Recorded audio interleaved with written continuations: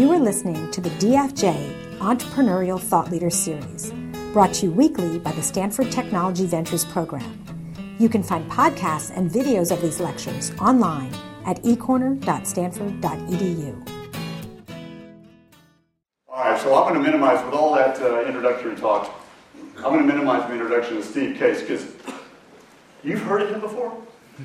Yeah. He's chairman and CEO of Revolution Partners now, but before that he had another gig called AOL that really was the precursor to the internet. A tremendous icon in computing and online services and just technology here in the United States and around the world. His bio is up on the site like we always do, and he has a great philanthropic background. But without further ado, because he's come so far to be with us from Washington, D.C., let's welcome Steve Case.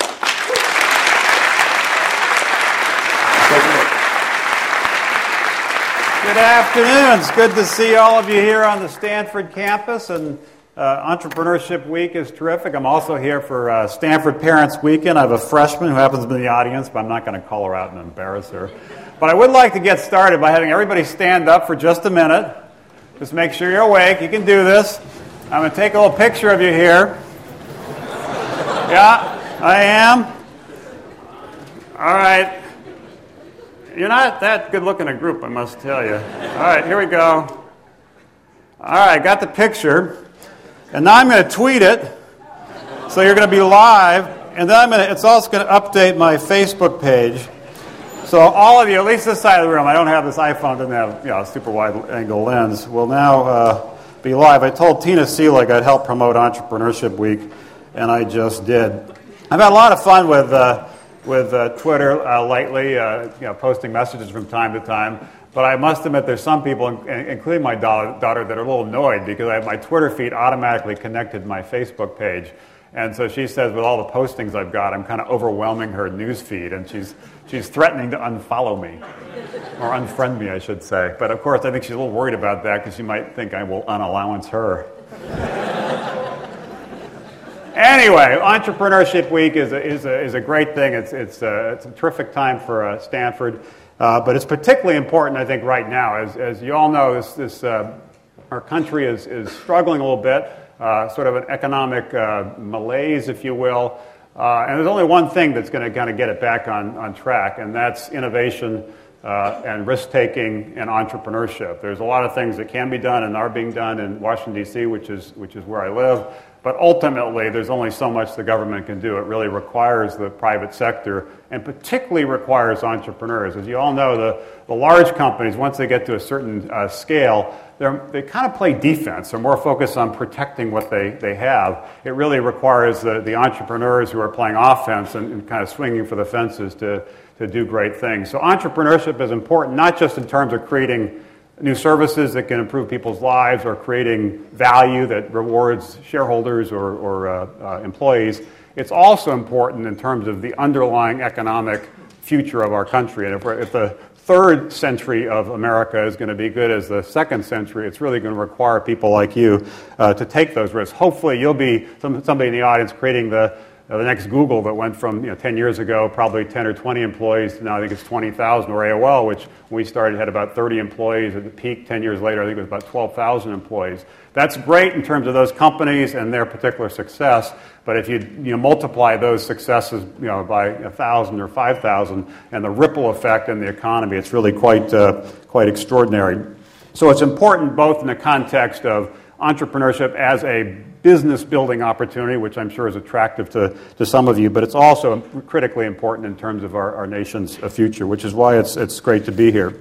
And in terms of thinking about a talk like this, it's hard to know really where to start, and I think it's always good to try to keep it simple. I'm sure some of you have heard of the KISS principle, keep it simple, stupid. So I'm going to try to keep it really simple. I'm basically going to give you essentially one idea to remember. And I'll come back to it a few times in the talk, and I'll try to leave a reasonable amount of time for your questions. And the idea is basically this. In terms of success in business, probably success to any organization, but particularly success if you're focusing on being an entrepreneur, it requires the 3 Ps. And the 3 Ps are people, passion, and perseverance. And if you have all of those together in the right balance, almost anything is possible If you don't, nothing is possible. So I think it's really important to focus on people, passion, and perseverance. And rather than kind of go through a traditional lecture and talk about that, I thought I would do it in the context or through the prism of my own story and tell you how I got started and sort of the journey I've been on over the past 30 years or so, and perhaps that would be instructive. And I'm going to break it into three parts. The first part was the growth of AOL and how the internet came of age and some of the things I learned there. The second part was when AOL and Time Warner merged, and that didn't work so well, so I'm going to try to keep that part of it short.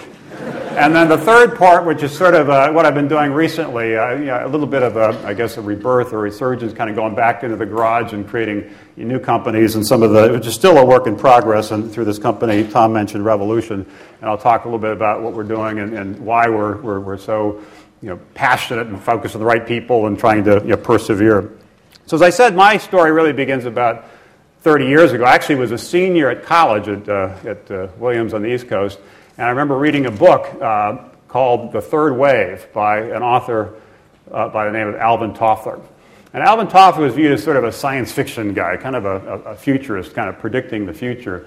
But I remember reading this book and being completely riveted by this notion, what he called the electronic frontier, that someday people would be connected through technology to different devices and be able to connect to people and information all around the world. And most people reading that book were thinking of it in the context of kind of futuristic science fiction. I remember reading that when I was a senior, as I said, in college, and knowing it was going to happen and being certain it was kind of the next big thing. So I was completely captivated by this notion. Indeed, when I was a senior and starting to look for jobs and apply, the letter I accompanied my resume with talked about this, and I wrote this down because it's sort of interesting.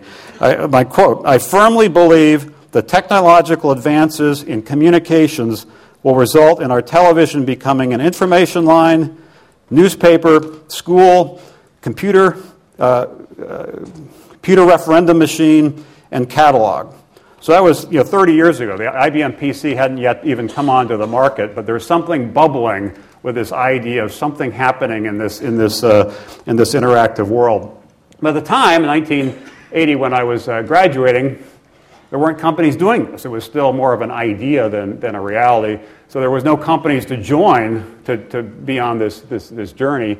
So I went the corporate route, and for a couple of years worked for Procter & Gamble in Cincinnati, a great marketing company, learned a lot of things. Actually, at the same time I was there, a lot of other people have gone on to great things in technology. Steve Ballmer from Microsoft, or Meg Whitman from eBay is now running for governor, or Scott Cook, who the founder of Intuit. We're all kind of hanging around Cincinnati at Procter & Gamble trying to learn about consumer research and marketing and so forth. Did that for a couple of years, and then moved to PepsiCo, to a division called Pizza Hut, which I'm sure you're familiar with. The reason I did that was because it was highly entrepreneurial. It was a company run by the franchisees, almost the opposite of Procter & Gamble, which is more of a kind of top-down, very process-oriented company where all the key decisions were made in Cincinnati. At Pizza Hut, really all the big decisions were made by franchisees in different markets. I did that for about a year, but all the while, I was still completely captivated by this idea of interactive services. So my day job was really, what I was doing, kind of making a living and trying to learn some things. But my mind was really much more focused on this idea of interactive services. But I couldn't quite figure out, how to break in. Finally, in 1983, so 27 years ago, I moved to Washington, D.C. to join a company that had a product called GameLine. And again, this is just when PCs were beginning to come on stream. Very few people had an Apple II or an IBM PC, but almost everybody had Atari video game machines. And so the idea of GameLine was you plug a modem, it looked like a cartridge, but actually was a communications modem, into your Atari game machine, and essentially plugged into the phone line and then could connect to the world. Initially to download video games, almost an in-home arcade. You push a button and the game would be downloaded. But over time it could move into interactive service, email and stock quotes and so forth. So I finally had found my opening, my big opportunity to get into this interactive services world, and joined that company in the summer of 1983. But this is where I learned about perseverance, because what seemed like such a great idea then, within months, was a disaster at the brink of bankruptcy. Just as they were shipping the product, everybody gave it great reviews, everybody was excited, but just as it was kind of coming to market, the Atari video game market really imploded, and suddenly the retailers, Kmart and so forth, no longer wanted any new Atari video game products, let alone some wacky new concept like Game Line. So basically canceled their orders, and the ones that took them didn't really promote them, and very few people bought them. I remember at one of the board meetings, one of the investors, which actually a company based here that is, I think, highly regarded, probably the best known and most respected venture capitalist in the area, Kleiner Perkins Caulfield Byers, one of the founders, Frank Caulfield, was on the board of this Game Line company, and at that board meeting in the winter around 1983, looked at the sales statistics from the retail stores and said, you would have thought they would have shoplifted more than that. That's how terrible the sales were. So this really was, pretty dicey. My parents, of course, were a little uncomfortable about this new development. They kind of knew what I was doing at Procter & Gamble. Didn't quite. Kind of knew what I was doing at PepsiCo. Seemed like real, Fortune 500 companies that they could explain to their friends. Suddenly, I went this entrepreneurial route to Game Line, and within almost months, the thing was on the brink of defeat. But we stuck with it, and thankfully two of the people I met there and I went off in 1985 and started what became AOL. We redirected it, not surprisingly, away from Atari video game machines and towards home computers, which were beginning to catch on. And we launched in the fall of 1985 our first service, which was for Commodore 64 computers, called Quantum Link or Q-Link. And it was focused on how do you take that fairly basic computer and try to make it into more of an interactive services terminal. And then we launched a service with Tandy called PC Link and with IBM called Promenade, and that was a big breakthrough because IBM was the first computer, this is back in probably 1988 or 1989, that actually built a modem into a PC. Up until then, the PC manufacturer didn't think anybody cared about the interactive services world. They were going to buy a computer for spreadsheets and word processors and store recipes. The idea that people wanted to talk to other people or access information seemed a little crazy. It's only something kind of weird hackers might be interested in. But finally, IBM agreed that maybe they should give it a shot and built a modem in, and that was really important. And then we launched a service in partnership with Apple called Apple Link Personal Edition. So that whole period from 1985 to 1990 was really about creating private label services in partnership with PC manufacturers, which was important for us because we had no money. We had a few $1 million of venture capital. We were competing at the time with a company called Prodigy that was backed by IBM and Sears, and they backed it with $1 billion. So we knew we couldn't compete kind of head-to-head. We had to come up with some other strategy, and partnering with companies and developing these private label services was a key strategy for this. And if we look back now, 25 years ago, with the launch of Q-Link and some of the other services, there really were a number of breakthroughs that really, in retrospect, were quite significant. The first, it was the first online service to use a graphical interface, to take advantage of the power of computers to make an interesting service. All the other services like CompuServe were text-oriented services. It was the first to offer that software for free, using a razor and blades analogy, actually something I learned at Procter & Gamble. You sort of give away the razor to make money on the blades. Everybody else was selling software. We chose to give the software away and give people a free month with the idea if they liked it, then they would become paying customers. We also were the first company to launch a graphical multiplayer game, something people take for granted now. In 1986, we partnered with George Lucas and Lucasfilm to create something called Habitat. We also were the first company to really, really focus on community. IBM and Sears were focusing on computing and selling stuff, and other companies like Knight Ridder, a newspaper company, was focused on Viewtron, which is sort of an electronic newspaper. We said the real killer app in this medium, and really the soul of this medium, was going to be community, people interacting with each other. So we launched chat rooms and message boards, and in the fall of 1985, launched the first instant messaging, IM, which obviously has become a mainstream application, including now with texting on phones. So the company really was quite innovative in that time frame. Now, I know you're sitting there, as a lot of you weren't even born at the time I'm talking about, trying to kind of relate to this. And so I had one of the people I work with whip together a little video over the weekend to try to give you a little bit more context. And whoever was going to start that video, if we could gear that up. But let me give you, before we push the button, a little bit of context on it. Basically, it tried to make it a little bit kind of Back to the Future funny, but there's two different interviews with little demos in this short, I think it's 3 or 4 minute video. The first was filmed in 1987, and it's me in my first ever television interview talking about Q-Link. And I was nervous as you could be. I don't think I slept that night. And it was for a show called Computer Chronicles. It actually was filmed not far from here in San Mateo. I really thought, the big leagues, of course, Computer Chronicles was only aired on a few PBS stations, but I really thought I had kind of arrived. And I'm trying to explain this service. But more importantly, watch the screen, because what was then viewed as pioneering in terms of a graphical interface to make it easy to use is somewhat laughable looking back 25 years later. And then the second interview was 7 or 8 years later. I think it was 1995. And PBS, their news hour, did a longer kind of 10-minute piece on AOL. This is really when the internet was coming of age and kind of AOL was on fire. And that kind of gives you more of a sense of what we were doing with AOL in the mid-90s. Again, in retrospect, 15 years ago, some of the things that were then kind of breakthrough pioneering look a little quaint, but hopefully you will enjoy this. Let's roll the tape. We're sending you back to the future.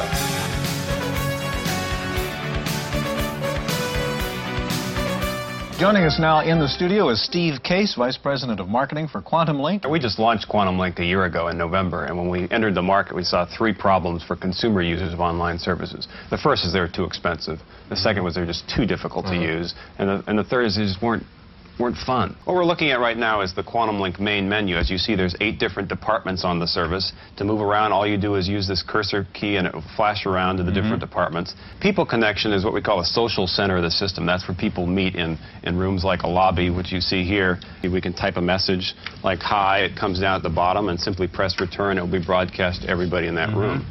Do you know what this means? From the moment you log on, America Online is deliberately designed to be inviting, non-technical, and easy to use. More like a visit to the local shopping mall than a trip through cyberspace. This video console will be channeled into the store of her choice. There, a camera will scan a display of wares, which she will select by push button. Tell us, what is your definition of cyberspace?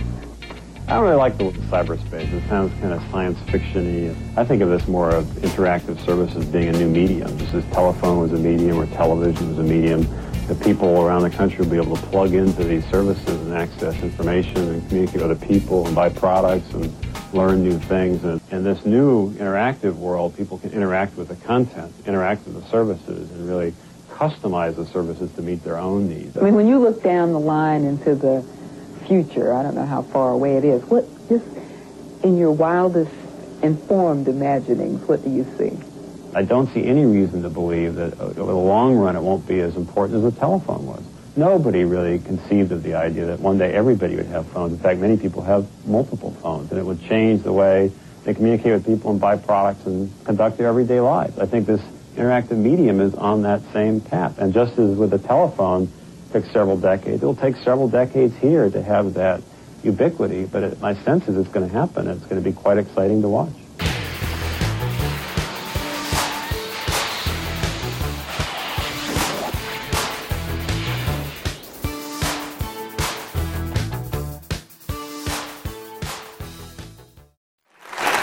I noticed that in that second interview, somebody must have told me talk slowly, because I feel like I'm like drugged there watching it right now. Talk slowly, make sure you enunciate. Is he asleep or is he awake? Anyway, I talked to you earlier about the private label service strategy. I want to talk a little bit more about what we did with Apple Link, because I think this also ties in with one of those P's, which is perseverance. We actually, in 1987, entered into an agreement with Apple to license their brand name to create Apple Link. They'd never licensed their brand name before, so it was a big breakthrough that we were able to convince them to do this, particularly because we're a little company there with probably 75 employees at best. So we were all excited. We thought this was just terrific. Apple Link, we made it, and we launched the service the next year in 1988, and we basically pulled the plug on the service the next year in 1989. And the reason is, although it was, we thought at the time a great coup that we were able to do this deal with Apple and get their brand name, almost from the day we signed the deal, they hated it. because they really got uncomfortable about the fact that some of the company had their brand name, and they were uncomfortable about the way we were marketing the product. They were selling software through retail stores. We were giving software away. There were a lot of different things that were just we were kind of at loggerheads. So actually, after just less than a year after we launched the service, they basically said we're just too uncomfortable. They paid us millions of dollars basically to go away. They just decided they didn't want to, they didn't want to be in this anymore. So then we had a real crisis on our hands. It's not bad that we got some money out of it, but that had been our strategy: partner with these private label, services in conjunction with PC manufacturers. Apple was emerging as a real force, and suddenly that deal blew up in our face. So that was a real crisis for the company, and it led to a new strategy. We said, look, we can no longer rely on these partnerships. We really need to stand on our own 2 feet and kind of have our own brand. We had no idea what to call it. We had a little contest internally, and America Online became the name that emerged from that. I mostly picked it because since we had no money to market it, at least explain what we did. Some of the other services at the time, like Prodigy and Compass, we were not quite sure what it was. America Online was pretty clear what we were up to, so that would be helpful in terms of our relatively limited marketing budget. And so we relaunched the service in 1989, 1990, essentially as America Online, and as you know, quickly kind of got nicknamed by really our members as AOL, so it evolved to be more and more AOL. And that's really when AOL started coming of age, partly because we had our own brand and standing on our own 2 feet, but also some things were starting to break in our favor instead of, as we saw for most of the 80s, kind of fighting the tape. People didn't really believe in what we were doing. They didn't even understand what we were doing. I'd go to technology conferences like PC Forum, and there'd be 500 people there. I'd be the only person who was focused on online service. Everybody else was talking about semiconductors and different devices and Ethernet and so forth, and I was kind of a little wacko in the corner talking about online services. Someday people will do this, someday people will do that, and most people really didn't believe. But as the 90s broke, things started breaking in our favor. A big breakthrough was in 1992, and again, I know it seems silly to many youth at this point, but up until 1992, it was illegal to connect a commercial service like AOL to the Internet. The Internet had been funded by the government, and up until 1992 was really for non-commercial uses. You could use it in educational institutions, government contractors could use it, government itself could use it, but you couldn't actually do businesses on it. And Congress passed a law in 1992 that basically allowed companies like ours to connect to the Internet. That was a big force. Not long after the World Wide Web was created, the web browser was developed, and that's when really things started taking off. So it was really 1992 when there was a breakthrough. We started the company in 1985. In 1992, we actually went public, and we're the first internet company to go public. But even then, people didn't quite understand what we did. And in fairness, after 7 years, we had, I think it was 184,000 customers. We had something like 70 employees, and the market value of the company on the first day of the public offering was $70 million. It was just another little company going public. Nobody particularly knew or cared what this company was up to. Needless to say, the rest of the 90s, things really got on fire. And by 2000, we had market cap had gone from $70 million to over $100 billion. We'd gone from 185,000 customers to, I think it was at its peak, about 20 million customers, and gone from less than a couple hundred employees to over 10,000 employees, all in kind of a 8-year period. We liked that period. That was a good period. And then the question is, what do we do next?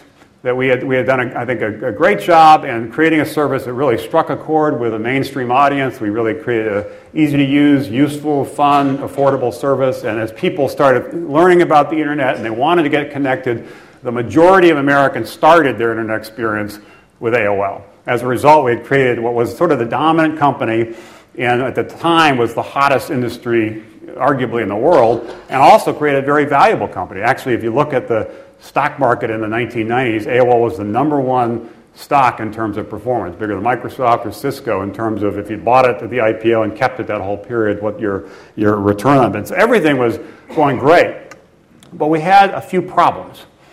And that's why as we entered the next decade, we were really focused on where we were going to go from here. The first was it was great that we suddenly had this $100 billion valuation, but we knew it was not trivial to sustain it.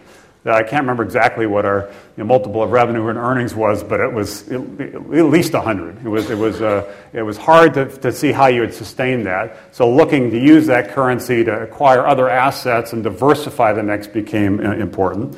The second is we had really dominated in the first wave of the internet, which is a narrowband, connecting people through telephone lines and through their computers to these devices.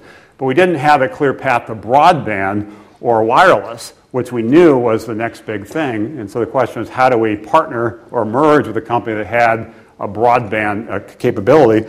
And frankly, from a personal standpoint, I was getting a little worn out. I'd been running pretty fast for the better part of a decade. It's kind of like being on a bucking bronco, and the speed kept getting accelerating. And I really enjoyed the early stage for the first decade when it was kind of pioneering and you're making things up as you go. The second decade when it really was scaling and it was just more about, frankly, being an icon and go making speeches and traveling around the world. Some part of that was fun, but it actually wasn't as fun for me as the first part of the decade. And frankly, also, I had a young family, and I recognized it was probably time to focus a little bit more on that. So from a personal standpoint, I was trying to figure out what the next phase would be for me. For a variety of reasons, and there are others as well, exactly 10 years ago last month, AOL merged with Time Warner. And we thought this was the perfect deal because it essentially would ensure AOL's transition to broadband, because Time Warner was the largest owner of cable systems that had a broadband capacity, and also the largest owner of multimedia content, CNN and Time Magazine and so forth, that we thought would be valuable in a broadband world. We also thought that Time Warner's weakness could be addressed by AOL, because they had very strong positions in traditional media, but didn't have their own path to a digital future. And the combination and the synergies that could come from bringing these companies together really would be great and kind of drive accelerated growth and revenues and profits, and everything would be terrific. When we announced the merger, everybody agreed. Indeed, some of our competitors, Microsoft and Disney and others, basically marched on Washington to try to block the merger because they thought this company would just be too dominant and somehow would control the future. But it took a year to get it approved because of all the different lobbying forces that were out there at the time. But finally, we were able to bring this together and launched it. As part of that, and bringing it together, I did agree to step down as CEO and become kind of chairman of the board, which was, frankly, an important way to get the deal done, but also satisfied my own desire to play less of a day-to-day role and be playing much more of a strategic role. So what happened? If these two companies, two great companies with great histories, coming together at the turn of the century to create this new company that would really drive convergence and help reinvent digital music and a whole wave of services. Yet, 10 years later, people look back at what was the largest merger and still is the largest merger in history. At the end of the day, when we announced the merger, the market value of the combined company was $350 billion. And the announcement was such a big deal. It was the lead on all the network news. I remember the weekend after we announced it, I was walking through Dulles Airport and looked at the newsstand, and essentially every cover of any Time and Newsweek and Business Week and Fortune were all focused on this merger. Everybody thought this was the next big thing and almost guaranteed to work. Indeed, that's why there's so much lobbying to oppose it. Yet now it's looked back as the worst merger in history. It is. So what happened? As I dissect it, there's a few things that I think are important lessons to learn as you think about your entrepreneurial futures. The first, and this was only a factor, but it's worth mentioning, there was a perfect storm of things that really were unfortunate, a lot outside of our control. Almost immediately after the merger closed, the economy went into recession. Almost immediately, therefore, the advertising revenue, with a core revenue stream of the company, was kind of in free fall. And the internet boom that had been driving market value in the later part of the decade really became the internet bust. Some even called it sort of the internet's nuclear winter. So a variety of kind of broader systemic things were happening. But that really only accounts for part of it. I think that did translate to some things that led to some anger and resentment, since we actually ended up, in retrospect, doing this deal at the peak of the internet values. As I recall, AOL at the time of the merger was twice as valuable as Time Warner, even though Time Warner had 4 times more revenue and earnings. So it was a little bit of a mismatch. And when things slowed down, people on the Time Warner side were none too happy about that. So that created a factor. But the core of it goes back to these 3 Ps: people, passion, and perseverance. On the people side, what seemed like a good idea quickly became a culture clash. People were focused on the wrong things, not really focused on innovation, more focused on their own issues. On the passion side, frankly, a lot of what drove AOL in the 90s was lost. Some of the most creative, pioneering, innovative people kind of wandered off. It became more corporate. And on the perseverance side, that partly because things had corrected the internet sector, there was a sense that maybe this internet really was just a fleeting phenomenon. It wasn't really a sustainable phenomenon. So instead of continuing to invest in innovating, their tendency was to back away from it. I remember one of the last deals I did before I stepped down was we invested in Google. We bought 5% of Google for essentially next to nothing. But the stake was sold immediately when Google went public. If they'd held the stake, that 5% in Google would be worth more today than AOL is today. But their sense was just kind of, let's monetize this and move on. So it was disappointing at a variety of levels. Even though I didn't have any day-to-day role as chairman of the company, I was sort of the visible target, frankly, and decided about 8 years ago to step down as chairman. I thought it would be good for the company to have a fresh start and be able to kind of look at, focus more on the future than the past. And also, frankly, for me, it was recognizing that having a role where you're kind of held responsible but don't really have the day-to-day authority to make things happen is kind of not a great place to find yourself. So anyway, I left, and it was a disappointment because we had such a great run up until then, and the merger was launched with such fanfare and promise. As I think back on it, it's not just the 3 Ps to keep in mind, Don. It's also what Thomas Edison said, which I think summarizes this merger in 5 words, which is vision without execution is hallucination. We had a really good idea, but we didn't focus with the right people, the right passion, the right perseverance on executing that vision. So the question for me was, what do I do next? And I was, young, 42, 43 at the time, so wasn't quite ready to kind of give it up and golf or something like that because I'm not even good at golf. So I was trying to figure out what I do next. And as I reflected on that run over 20 years, as I said earlier, I realized I really liked that first decade, the pioneering decade, more. And so I decided to launch a new company, Revolution. And our focus, our mission, is to invest in people and ideas that can change the world. And interestingly, that's exactly the same mission we have at the Case Foundation, which we launched, my wife Jean runs. Invest in people and ideas that can change the world. Sometimes you can change the world by investing through the prism of for-profit businesses, and sometimes you can change the world by investing through the prism of not-for-profit philanthropic organizations, but the core idea is the same. On the Revolution side, we focused in the last 5-6 years on a variety of different industries that we think are ripe for disruption. We really want to take risk and swing for the fences and try new things. We recognize we'll fail sometimes, but we'd rather take those risks. And frankly, right now, there's too many entrepreneurs, too much venture capital that isn't taking the big risk. They're taking kind of a little risk, and it's more of a built-to-flip mentality as opposed to a built-to-last, change-the-world mentality, which troubles me a little bit. It's actually become, particularly in the internet space, a little bit like the entertainment business. It's relatively easy to produce a record. It's actually relatively easy now to produce a movie, but it's relatively hard to build a big audience and a significant franchise. So the barriers to entry have come down. Now anybody can create a website. But as a result, there's significant competition, and the real battle is not just about the product, it's really a battle for attention and being able to sustain that. And as a result, there are relatively small amounts of money go into these companies, which is fine, but they generally don't have the ability to take significant risks. Our strategy is a little different. We're willing to take significant risk. Indeed, we want to find the opportunities that are going to take 5 or 10 years to really come to reach fruition. An example is we're focusing the transportation sector. We're backed a company called Zipcar, which is on the Stanford campus, so some of you may be familiar with it. It's a very basic idea that if you live in a city, you shouldn't own a car. But occasionally you need access to a car, so we'll park those cars in a neighborhood, and you'll use them whenever you want. It's more environmentally friendly. It's more economically sound for people. People in most cities will spend $1,000 a month to have the car. If you look at the insurance and the parking and so forth, and use it 4 or 5 times. So it's crazy to own a car. Zipcar is a much better way to go, and the company's really taken off. It has over $100 million in revenue now. I think something like hundreds of thousands of people are sharing probably 6,000 to 7,000 cars right now.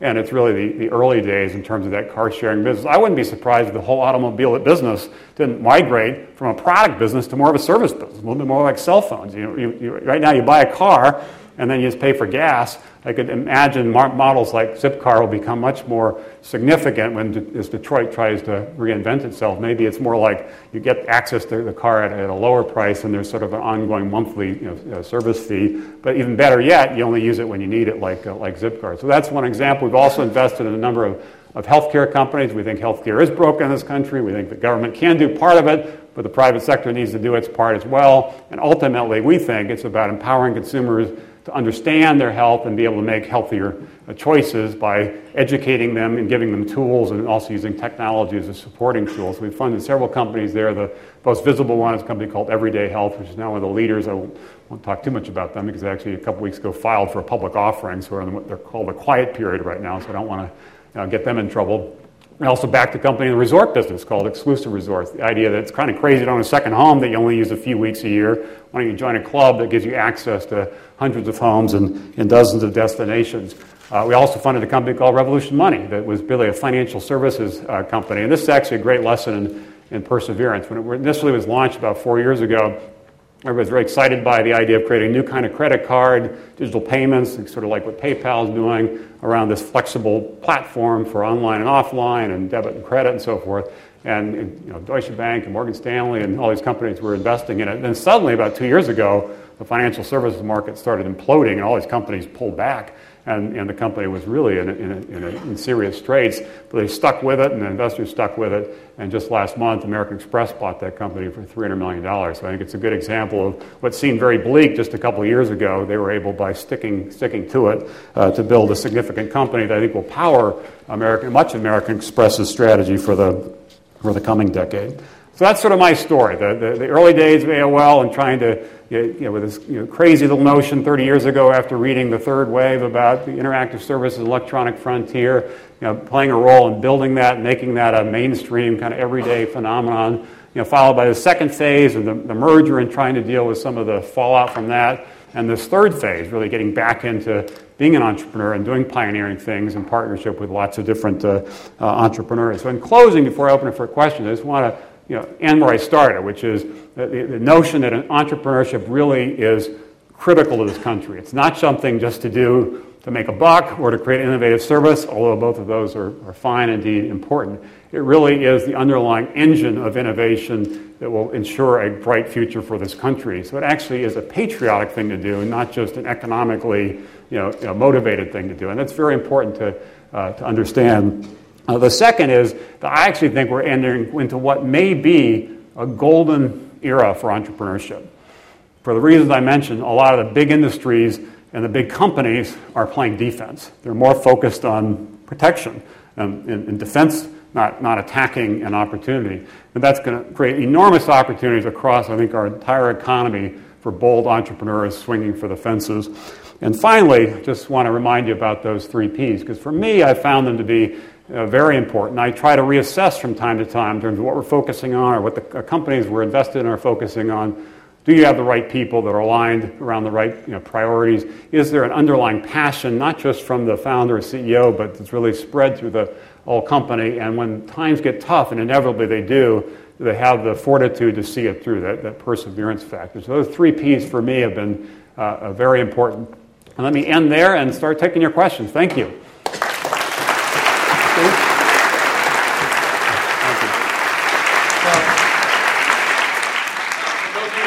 I'm Steve Blank. I teach several entrepreneurship classes for Tom Byers and Tina Seelig in the SPVB program.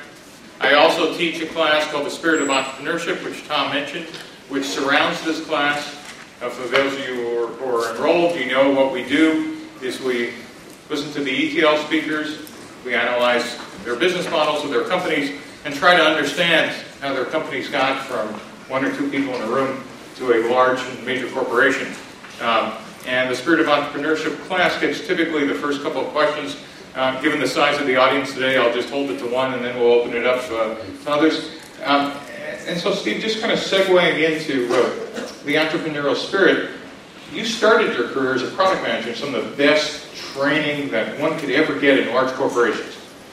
can you remember your first couple weeks or month in your startup, 1983, thinking, what is it I didn't learn at Procter & Gamble or Pizza Hut, because none of this works like that? What was the kind of entrepreneurial disconnect you had? Well, I should give you a little bit more context. The simple answer is companies like Procter & Gamble have developed over a century really good processes for kind of managing, but they tend to be focused on incrementalism. So any idea you want to do, it takes some time to test. I remember I was working on the beauty care side of the business, hair conditioners, things like that, and we were going to test having on a package, instead of what's called a price bag, instead of 20 cents off, it was going to be 25 cents off, and instead of like orange, it was going to be yellow.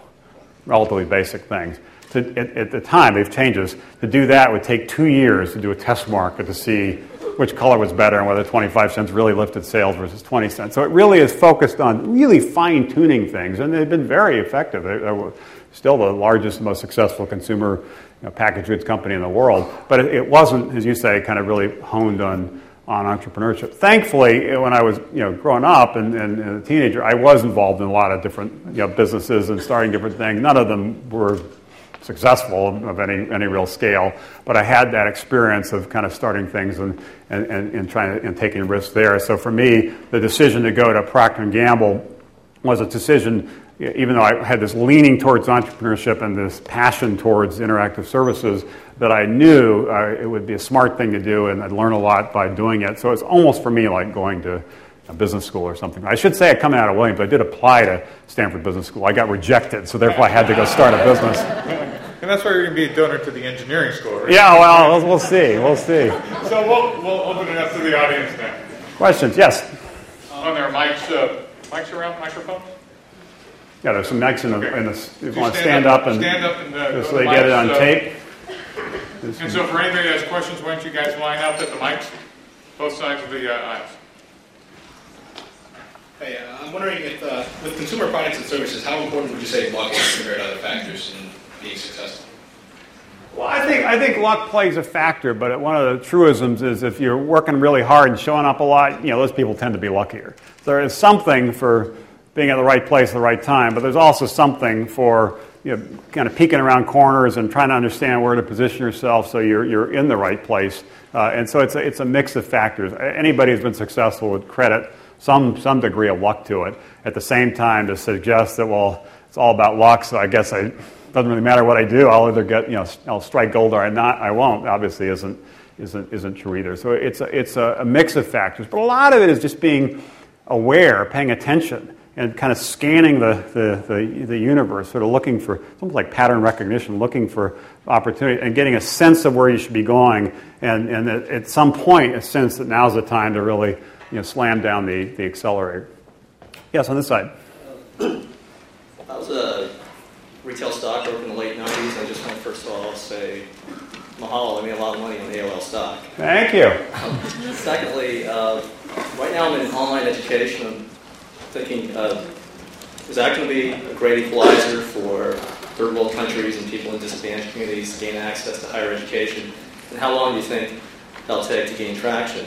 Lastly, I know you were at Twin Hill School with Barack Obama at the same time. Was he actually a juvenile delinquent the way he says he was?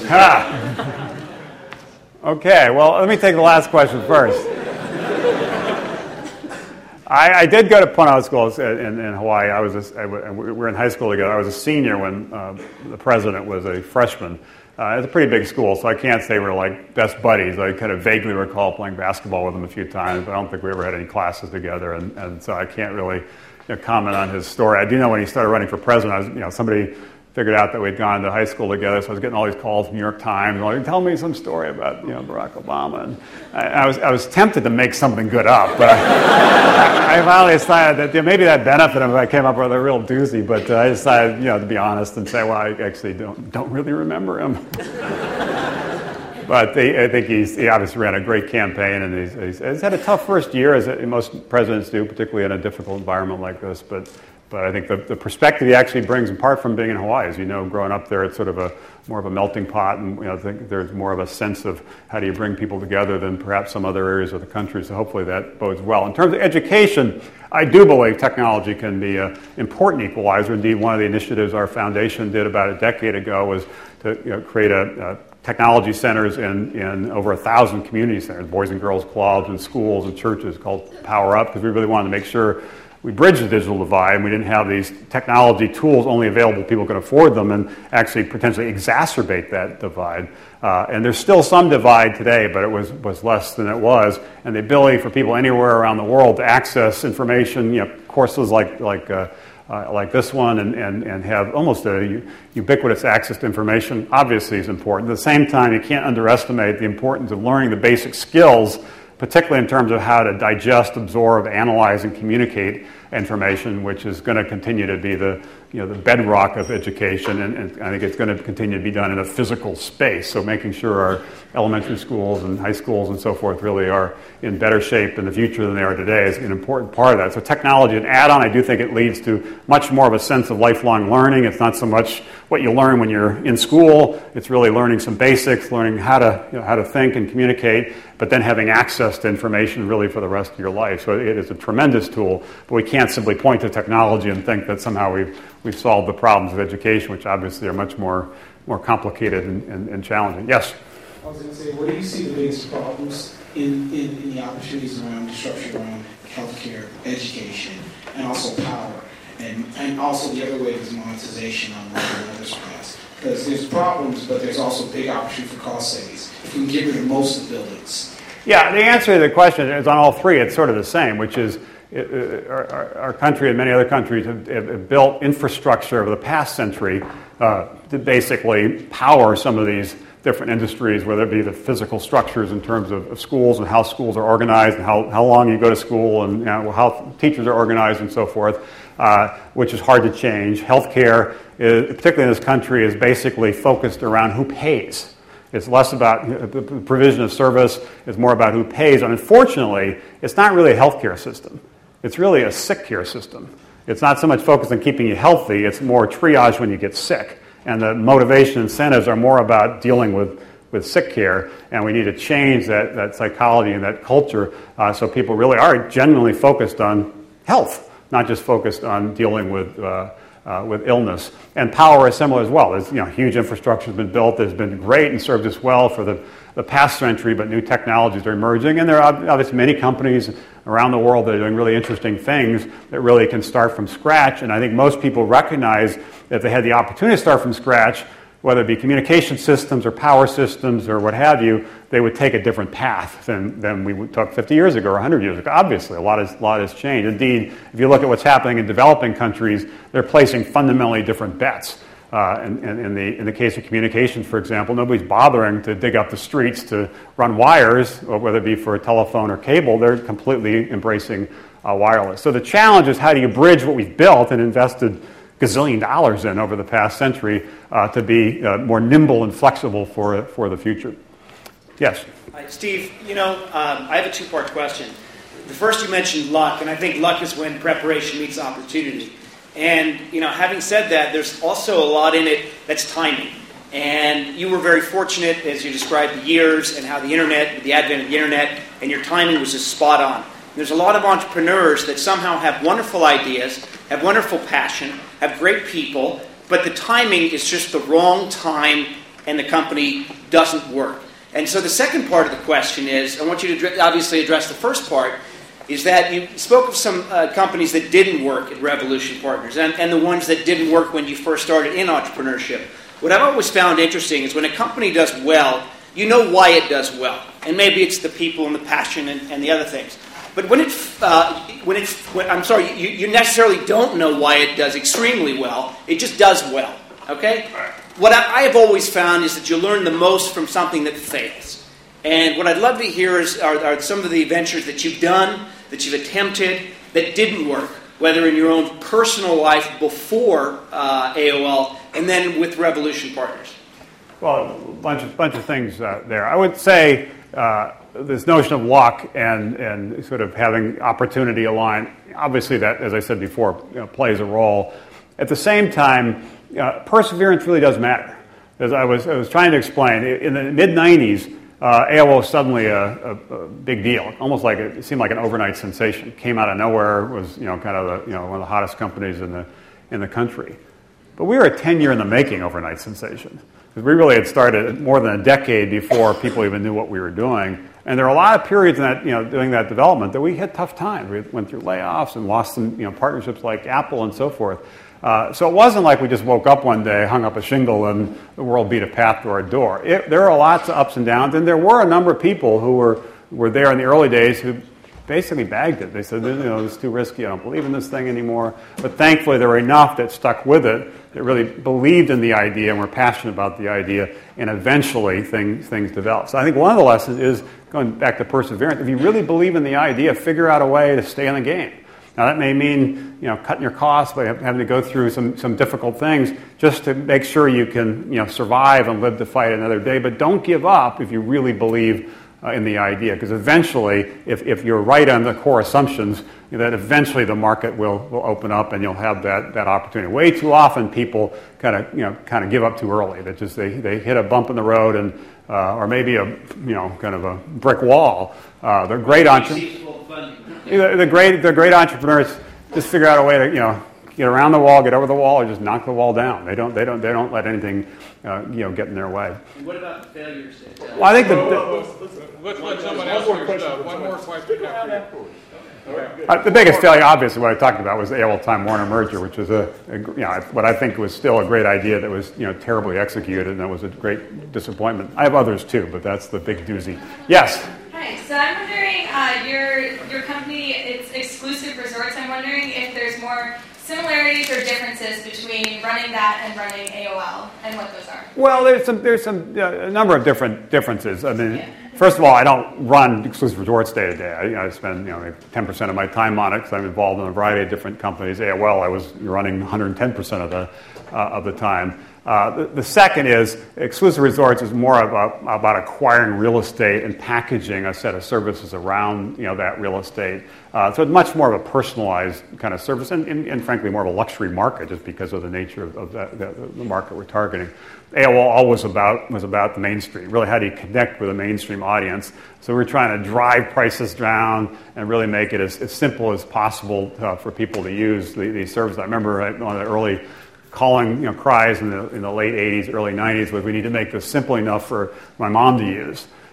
My mom was a little offended by this analogy, but it was trying to communicate to our team that this world of technology is complicated and scary and threatening to most people. We need to figure out a way to simplify and package this so real people could use it. And the final one is that once you were able to break through on AOL, it really was about adding additional capacity, adding additional servers so you could scale relatively quickly.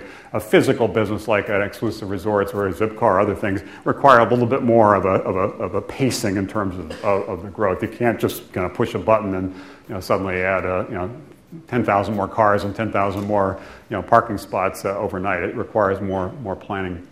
Well, Steve, thank you very much. Thank you.